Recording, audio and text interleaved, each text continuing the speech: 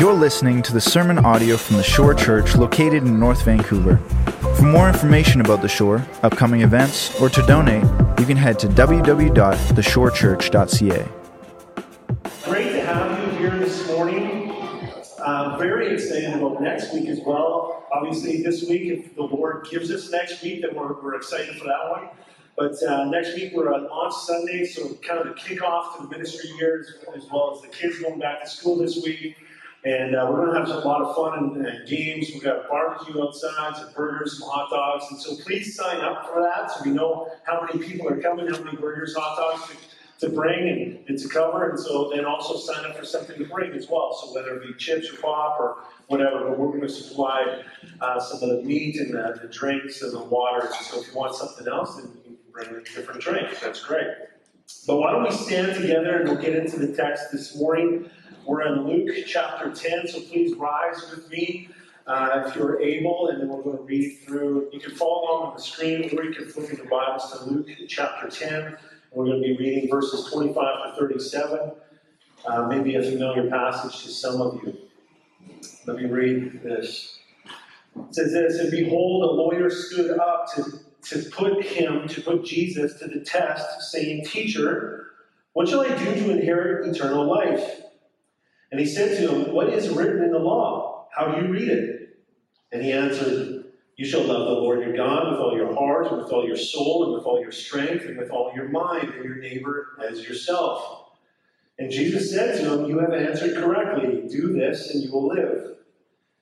But he desired to justify himself, said to Jesus, 'And who is my neighbor?' So Jesus replied to him, 'A man was going down from Jerusalem to Jericho, and he fell among robbers, who stripped him and beat him and departed, leaving him half dead. Now by chance a priest was going down that road, and when he saw him, he passed by on the other side. So likewise a Levite, when he came to the place, he saw him and passed by on the other side. But a Samaritan, as he journeyed, came to where he was, and when he saw him, he had compassion. He went to him and bound up his wounds, pouring on oil and wine. Then he set him on his own animal and brought him to an inn and took care of him. And the next day he took out 2 denarii and gave them to the innkeeper, saying, 'Take care of him, and whatever more you spend, I will repay you when I come back.' Now which of these 3 do you think proved to be a neighbor to the man who fell among the robbers?" And he said, "The one who showed him mercy." And Jesus said to him, "You go and do likewise." This is the word of God. Amen. Let's pray one more time before we get into this text. Jesus, I thank you for the abilities of stories and how they can impact us in different ways and challenge us. And Jesus, you are the true, one and only amazing storyteller. And there's so much wrapped up into this parable, and I pray, Jesus, that as we unpack it this morning, that all of us will go away desiring to be more like you. And I pray, Jesus, that you'll use me despite me, that you'll put me aside, and your word will just shine forth to the hearts and the minds and the soul of each one here, including myself. Help us, Lord. We need more of you, Lord. And I pray this in Jesus' name. Amen. We can grab a seat. Well, I don't know about you, but this is one of my most favorite stories. My kids, when I would read the Bible stories to my kids, and this one would always come up, it's pretty much in every kid's Bible, my kids always called it the Owie Man story. The Owie Man story, and the Owie Man would obviously, the robbers beat the Owie Man up because he's bleeding he's half dead to the point of beating him. But it also was one of my favorites because it kind of starts like a joke, right? Like you hear at a playground, like, hey, there's this lawyer and a priest and a Samaritan and a Levite, and they're all at this one place. And it sounds like a joke that you can tell at a playground or somewhere, given these 3 or those 4 characters. But it's also one of my favorites because of Jesus. And like I've already prayed, that he is the master storyteller. Like there's something about Jesus that draws you into his story because he's telling a bigger truth that we need to gather and grab hold of and apply to our lives. See, One thing he does, and you see it over and over again in this story, is that he asks questions to your question. He draws you in. He makes you think. He makes you work for the lesson that he is trying to bestow upon you. See, I personally like to do this also when counseling or talking over coffee. See, in the church, we also, and maybe this is a familiar story, but we get familiar with words, don't we? Words that we say in the church, especially in the church setting, we say things maybe like this, like I feel really close to God. Or I am discipling others in the church, or I'm really growing in my faith. But when asked to provide specifics, it's actually the opposite. You can actually see in the face of the other that what they might be presenting by their words might not actually be happening. Like this lawyer, he knew what to say to Jesus. He knew the answer. It's right there in the text. He quoted the Shema out of Deuteronomy 6, but when pressed, what he quoted wasn't necessarily what he was acting out. And we're guilty of this all the time. See, my hope is, after this sermon, and as we head into the fall and the beginning of the ministry year starting next week, we will never forget the lessons we can learn from this amazing interaction between a lawyer and Jesus. That we will not only say and know, but that we would live out the words of God, that we'd actually do the things that we know, not just know them like this lawyer at the start of this story. So I've created this little bit of outline. You can see it on the screen there. The first point is knowing is important. Verses 25 to 28. Outer beauty, inner depth. Knowing and doing is where it's at. All right, so let's tackle number one there. So verses 25 to 28, I'm going to reread it again here. It says this, "And behold, a lawyer stood up to put Jesus to the test, saying, 'Teacher, what shall I do to inherit eternal life?'" Now, that's a massive question. So you would think this individual is going to be listening to the answer, and I think he does at the start anyways. And so Jesus responds to him and says to him, "What is written in the law?" He brings the question back to his question. "How do you read it?" And he answered, "You shall love the Lord your God with all your heart and with all your soul and with all your strength and with all your mind, and your neighbor as yourself." And Jesus said to him, "You have answered correctly. That's a great answer. So do this, and you will live." See, the great and mighty theologian, G.I. Joe. If you're not familiar with G.I. Joe, he's got this amazing statement that he always says. He says, "Knowing is half the battle." You know, with his sweet kung fu grip and his camo gear, knowing is half the battle. And he's completely right. Knowing is half the battle. It's not everything, but it is at least the big portion of the start of the battle. See, Jesus in our text wanted to see what this lawyer knew. Kids, if you're here, do your parents ever ask a question after you ask them a question? Maybe if you ask, "Hey, Dad or Mom, can I have the pop or that candy bar?" And maybe your parents will look down at you and look you in the eyes and say, "What do you think? What do you think you should have?" Maybe that's a question you've heard back to you because they're trying to get you to think. Right? They're trying to draw some knowledge out of us. See, here in our text, Jesus does the same. He basically says, "What do you think?" to the lawyer. This accomplishes a few things for those that are asking the question. It accomplishes some stuff, and Jesus accomplished a lot when he asked this question, this simple question. First, it tells Jesus how this guy answers, shows that he has thought through this. He has heard it before. He has actually put it to memory. Like I said in the Great Shema in Deuteronomy 6, he had it memorized. He knew what he was to say. Love the Lord your God with all your heart, mind, soul, and strength, and love your neighbor as yourself. He had this down pat. So it told Jesus something about this man. Secondly, it tells Jesus his understanding of what God has already said. So really, all that's left is the application of what he already knew to be true. So by asking a question upon this question towards Jesus, Jesus becomes aware of how to disciple the man before him based on how he answers the question. And I do this all the time. Like when people, like I played a lot of basketball. I played in college and university, and I was able to go around the world a little bit playing basketball. It was a good sport to me. It was very helpful. And when people come to me and go, Jared, how can I be better at basketball? Like instantly my mind goes through the Rolodex of all the things that I can teach them and tell them how to be better. But if I just start spewing that on that person, they actually might know all of those things already. So I would probably ask, what do you know about basketball? What kind of skills do you have? And based on watching them and seeing this play out and hearing their answers, you can learn a lot. And this is exactly what Jesus is doing. Based on what I observe, I would know where to start with this person when it comes to basketball. Jesus is, again, starting and observing what this lawyer knows. So Jesus in our text has done this. What do you know about the law of God? Then after the lawyer answers, Jesus says, like in the text, he says, great answer. You have answered correctly.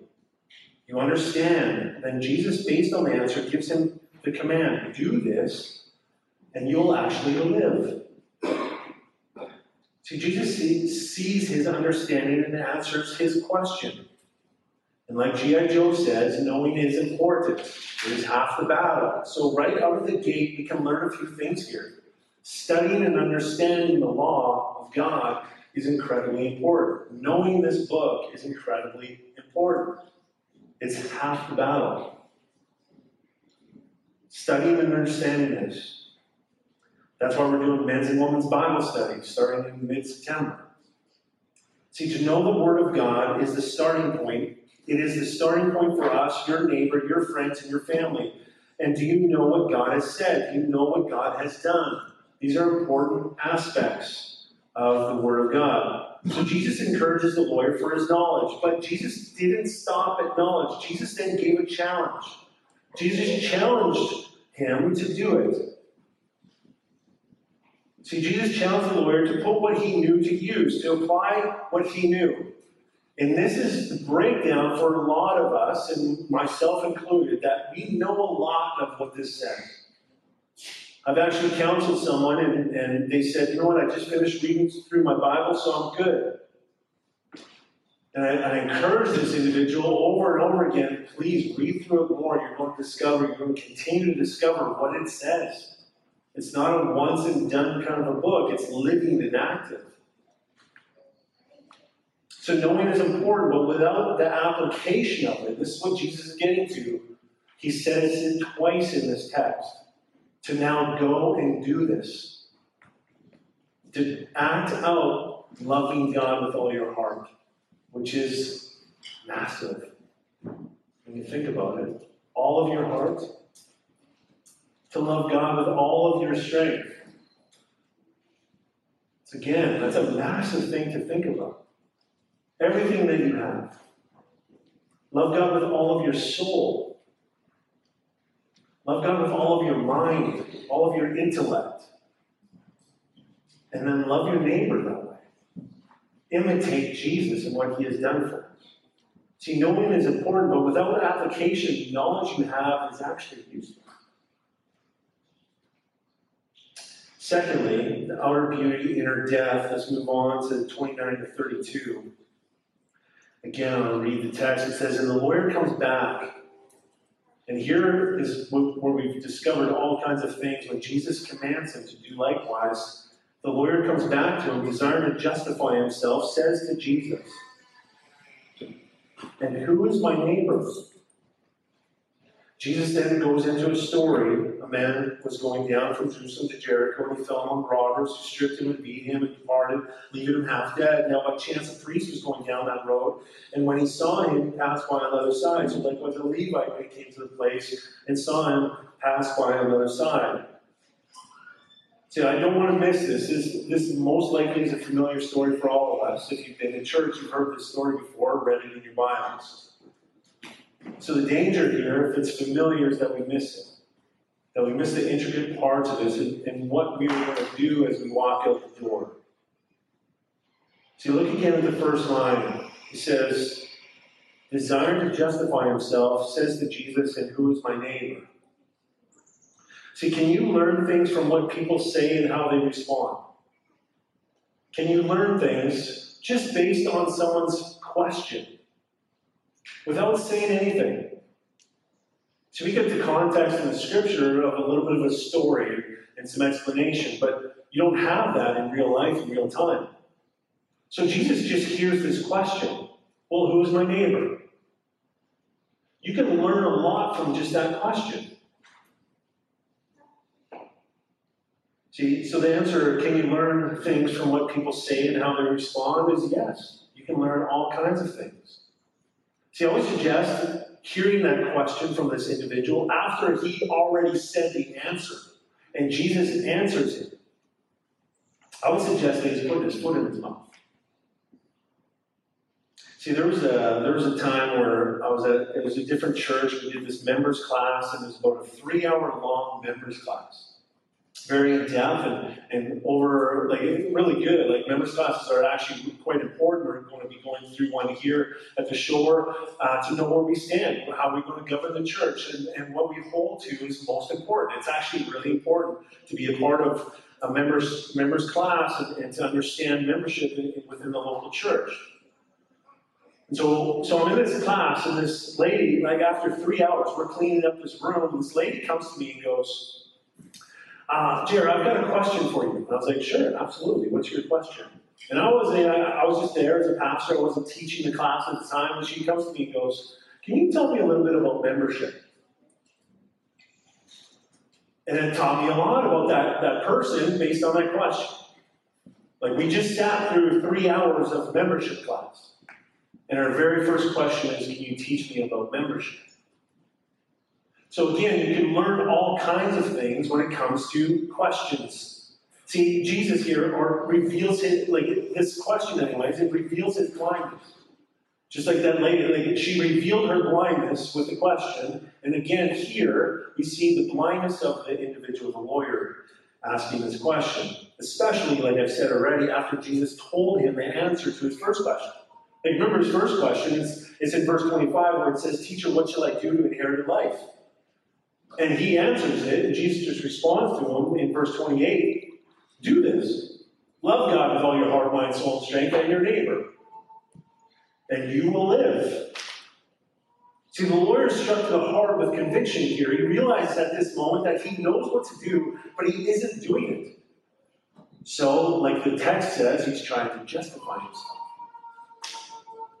See, this man, without even knowing it, just revealed like his wicked heart to Jesus by way of question. So Jesus goes further because he loves this man and tells him a story. But not any story. Jesus tells a story about a respected men in the culture, a Levite and a priest. And these are people that know the words inside and out. So respected men. Men that this man would have actually respected and then made them look like criminals compared to the Samaritan man, who the lawyer would have called a dog and worthless in society. So Jesus took what this man elevated and made it low, and then he took what this man made low and elevated. See, this is why Jesus is the master storyteller. He knows what's going on in this man's heart based on the questions he's asking him. So what can we learn from this? Well, just a little bit of background. The Levite and the priest were both men of God. This is why they were respected in the culture. At least they were supposed to be respected and men of God. They were men who knew the laws of God, the rituals, the order. They also knew that they would be unclean based on the law that they wanted to fulfill if they went to care for this man that was bleeding and half dead. They knew a lot. The knowledge was there. It's only half the battle. See, what they didn't know was God's heart. And unfortunately, that's a big unfortunately for them. Because God's heart is actually throughout the text of Scripture. If we read this text of Scripture and study it and see it, Let me show you a couple examples of God's heart. Matthew 9:13 says, I desire, this is Jesus talking, Jesus desires mercy and not sacrifice. For I came not to call the righteous, but I came to call the sinners. So if you are a sinner here, if you have fallen short of perfection, you are exactly the person that Jesus is coming for. That's really good. That's good news because I'm a sinner too. And I need Jesus as you do. So this is good news. This is mercy and grace. Or in Psalm 51, verse 17, this is the context of David, King David, having an affair with a married woman and then kills the husband in war on purpose. And then he writes this song, Psalm 51:17. The sacrifices of God are a broken spirit, a broken and contrite heart, O God, you will not despise. A broken heart. For what? The sin against God. Godly sorrow. Not worldly sorrow, godly sorrow. I'm broken that I've disgraced my Creator.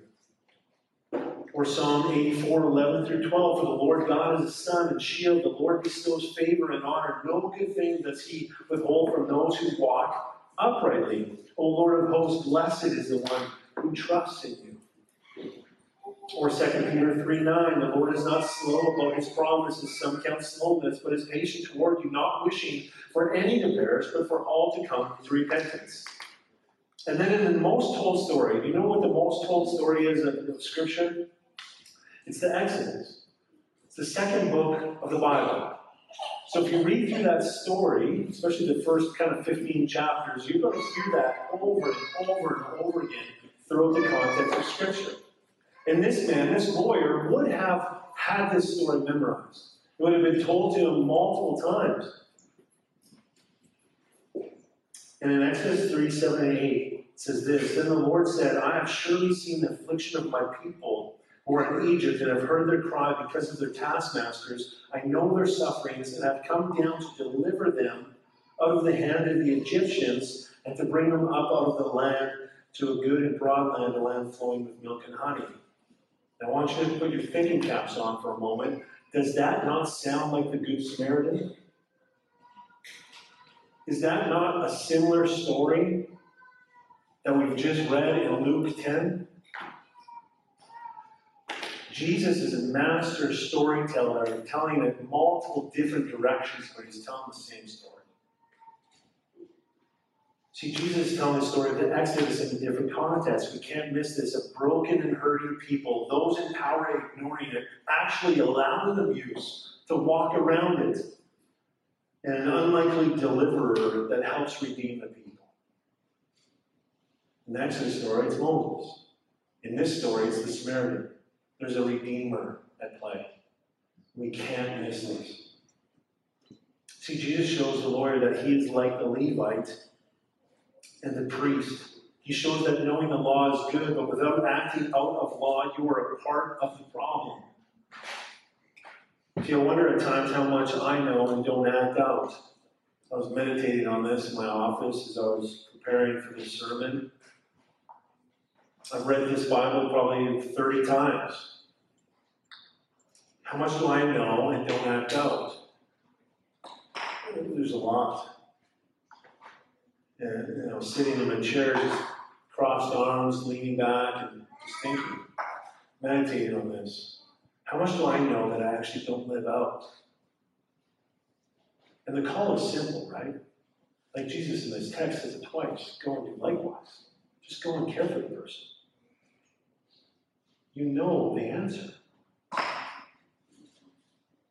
See, I like to sit and watch people, and at times you can actually see the hurt that they live in, can't you?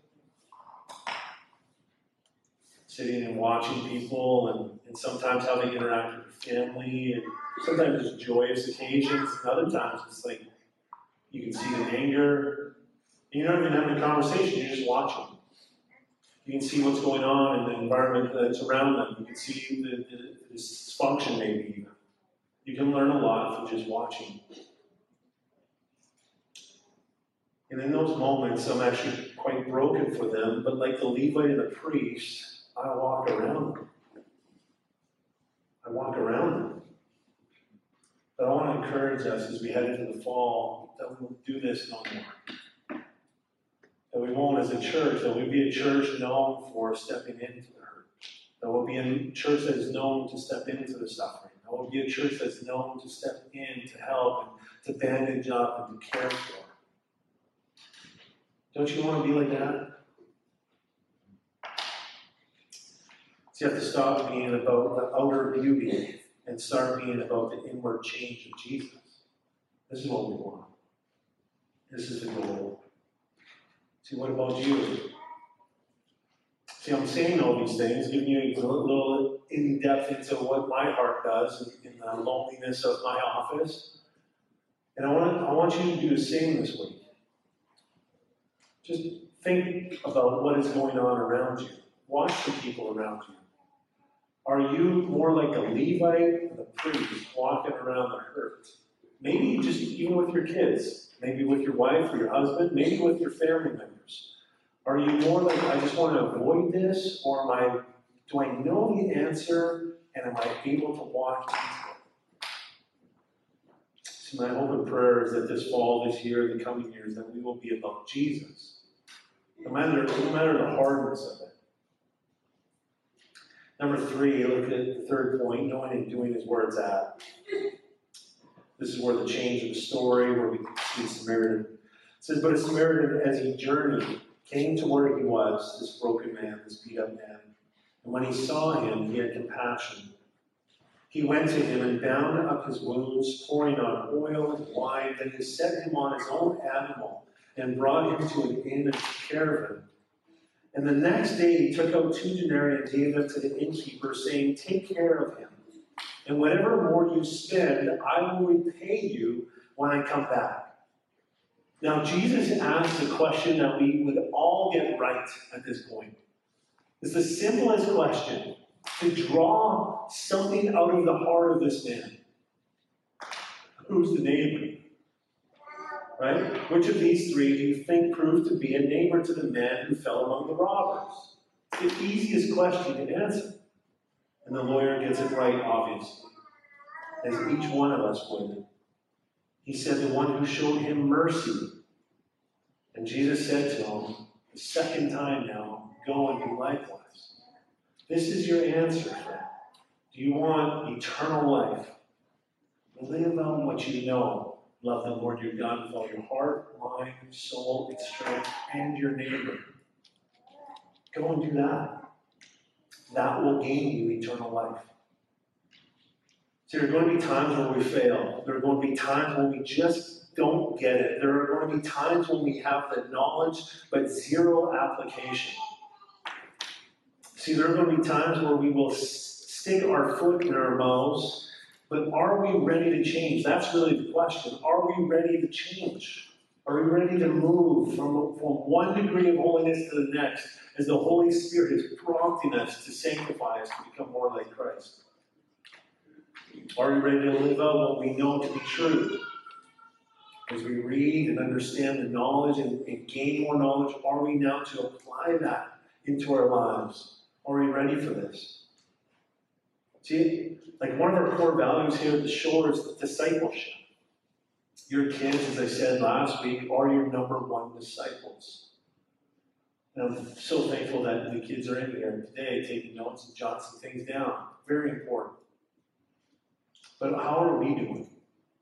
Are we seeking out others to disciple? Are we seeking and come alongside others, putting our arm around and getting to know, inviting them into our homes and seeking out, pointing towards Christ-likeness through our lives and also through the lives of others? Are we ready to be Christians, Christ followers? See, no one here is the Good Samaritan. Not one of us. Right? Just so we're super clear on this story, not one of us is the Good Samaritan. Jesus is the Good Samaritan. Jesus came to us when we were dead, not just beaten on the side of the road, literally dead. Like literally dead. Ephesians chapter 2, verses 1 through 3, it says this: you were dead in the trespasses and sins. That's our state. That's the beginning state. As soon as you come out of the womb, you are dead in your trespasses and sins. It says it throughout the scripture. in which you once walked, following the course of this world, following the prince of the power of the air, the spirit that is now at work in the sons of disobedience, among whom we all once lived in the passions of our flesh, carrying out the desires of the body and the mind. I have no idea what that was. Oh, the mic's on. Desires of the body and the mind, and were by nature children of wrath like the rest of mankind. Or you have Romans 3, chapter 3, verses 10 to 12. I love this verse. This is the one I have memorized, but it's bringing someone that just says, I'm a good person. This is a great one to go to. It's actually quoting the Psalms. But it says, none is righteous, no, not one. No one understands. No one seeks for God. All have turned aside. Together they have become worthless. No one does good, not even one. So if you think you're a good person, without Jesus, without the transformation of the Holy Spirit, this is a good one to meditate on. We actually are broken. We're dead in our transgressions. We need the salvation. We need to be healed. We need to be picked up and put on the donkey and taken to the inn and paid our bills and taken care of the wounds which are our sin. And Jesus did all that on the cross. Jesus is a good Samaritan. Jesus also clothed us, cared for our wounds, took time with us, and most importantly, paid for our debt that we owe to the innkeeper. See, so Jesus, you could call a servant king. He serves us. And then he says, do likewise. He's a servant king. See, in love, Jesus died on the cross for you and I. In love, Jesus paid the penalty for sin and death for you and I. In love, Jesus gave us freedom that we might not owe anything. In love, Jesus commands us, know this and practice it. Know this and practice it. Knowing is half the battle. Now we just got to practice. See, James 1:22 is one of the more popular verses. You would go to this when you say practice the word. Don't just hear it, but practice it. It says on the screen, but be doers of the word, not hearers only, deceiving yourselves. Like I said, it's probably one of the more famous verses that you would go to. It's actually the theme of the book of James, this chapter, or this verse, one verse. It's the theme. It comes up in other areas in the book. To be not only but be doers of the word, not just hearers only, deceiving yourselves. But it's not the only time the Bible says this. And I want to point this out to you. Okay, look at these other verses. Earlier on in Luke, it says, but he, Jesus, answered them, my mother and my brothers are those who hear the word of God and do it. Or in Luke 9:24, for whoever would save his life will lose it, but whoever loses his life for my sake will save it. Like, lose your life. Do it. It's, again, a practice of taking away your sinful flesh for the sake of eternal life in Jesus. The next ones. But he said in Luke 11:28, blessed rather are those who hear the word of God and keep it. Again, it's a practice. This is so incredibly important. We need to marry knowledge and practice. We need to marry the two. And then in Romans 2:13, for it is not the hearers of the law who are righteous before God, but the doers of the law who will be justified. Really important. Action. There's action to our faith, our understanding. So when we understand that Jesus lived for us, died for us, rose again for our sake, paying the penalty, making a great exchange, taking all of our sin upon himself, and putting all of his righteousness upon us, free gift of grace. When you confess in Romans 10:9 and 10, when you believe that Jesus is Lord and confess with your mouth, you are saved. It's just a free gift. Now knowing that, then he says, go and do. Practice this. Confess Jesus is Lord. Believe upon Jesus for your salvation. This is so incredibly important. See, if you merely hear and know the Word of God, the Bible is telling you that you are deceiving yourselves. There has to be both. So knowing is half the battle. There's also the application of the battle, and the rest of the battle is doing what the Word of God has commanded you to do. It is to imitate Jesus and to follow His Word. So again, what did Jesus do? I read this text in Luke chapter 4 to some men this week. And it's the beginning of Jesus' ministry. So Luke chapter 4, Jesus is coming out of the desert after being tempted by Satan. And he gives us multiple things that he did, that his calling was. And if we're to imitate Christ, then this is our calling as well. And Jesus summarized this at the end of Matthew, where it's like, go and make disciples of all nations, doing these things as well. And so look at Luke 4:18-19. Again, the Spirit of the Lord is upon me. So just like if you confess with your mouth and believe in your heart that Jesus is God and that he was raised from the dead, you too have the Spirit of God residing in you. So Jesus is just sharing this. This is the Spirit of the Lord is upon me because the Spirit has anointed me to proclaim good news to the poor. This is part of his ministry. Proclaim good news, the gospel of Jesus Christ to the poor. He has sent me to proclaim liberty or freedom to the captives. And he has sent me to bring recovery of sight to the blind. We're no longer blind when we accept Jesus Christ as our Lord and Savior. He's not talking about a physical blindness here. He's talking about a spiritual awakening. He said to set at liberty, freedom, those who are oppressed, and finally to proclaim the year of the Lord's favor. The goodness of Jesus. So again, how are we to imitate? How are we to go and do likewise? Well, here's more of the text. We are to proclaim the good news to the poor, to proclaim freedom to those in captivity, to help bring recovery to the blind, those that are dead in sin. We are to share the good news, to bring freedom to the oppressed or in slavery. We are to proclaim his goodness and his favor, which is eternal life. That is his goodness. He wants to bless you eternally. That's good news, right, church? Amen? Oh, man, such good news. And our job is so minor. It's just confess him as Lord. Believe upon him for salvation, your saving, your freedom. And then out of that just flows the goodness of the practice. So how are we to imitate? See, the lawyer asked, "Teacher, what shall I do to inherit eternal life?" And Jesus answered the question twice, "Go and do likewise." And this has been my prayer this week, that we would do likewise. That we would go as a calling and do likewise. Do what Jesus does. So let's pray. Jesus, I thank you so much for your amazing love for us. I thank you that you are slow to teach us and to guide us, and that you tell the story over and over that we might get it.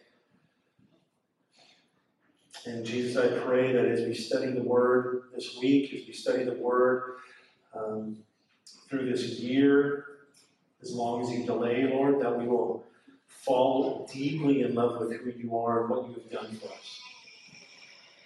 Jesus, I pray that we will not just pass over the familiar stories, but that we will take some time reflecting on these, and especially this one. Or that we will look to give mercy to those that need mercy. They will look to care for those that need care. They will look to heal those that need healing. That we will, as you see in Luke 4, Jesus, that you will proclaim how to see through the goodness of you, Jesus, that we will heal the blind. So Jesus, help us this week to be faithful ministers of the gospel. Help us be your priesthood into our families' lives, into our kids' lives, and help our kids, Jesus, just fall in love with who you are. You are the good Samaritan. You are the healer, the provider. You've taken our debts upon yourself so that we can wake up from our injuries, come alive in you, and walk out and go do likewise. So I just pray, Jesus, for all of us that we will do this week. In Jesus' name. Amen.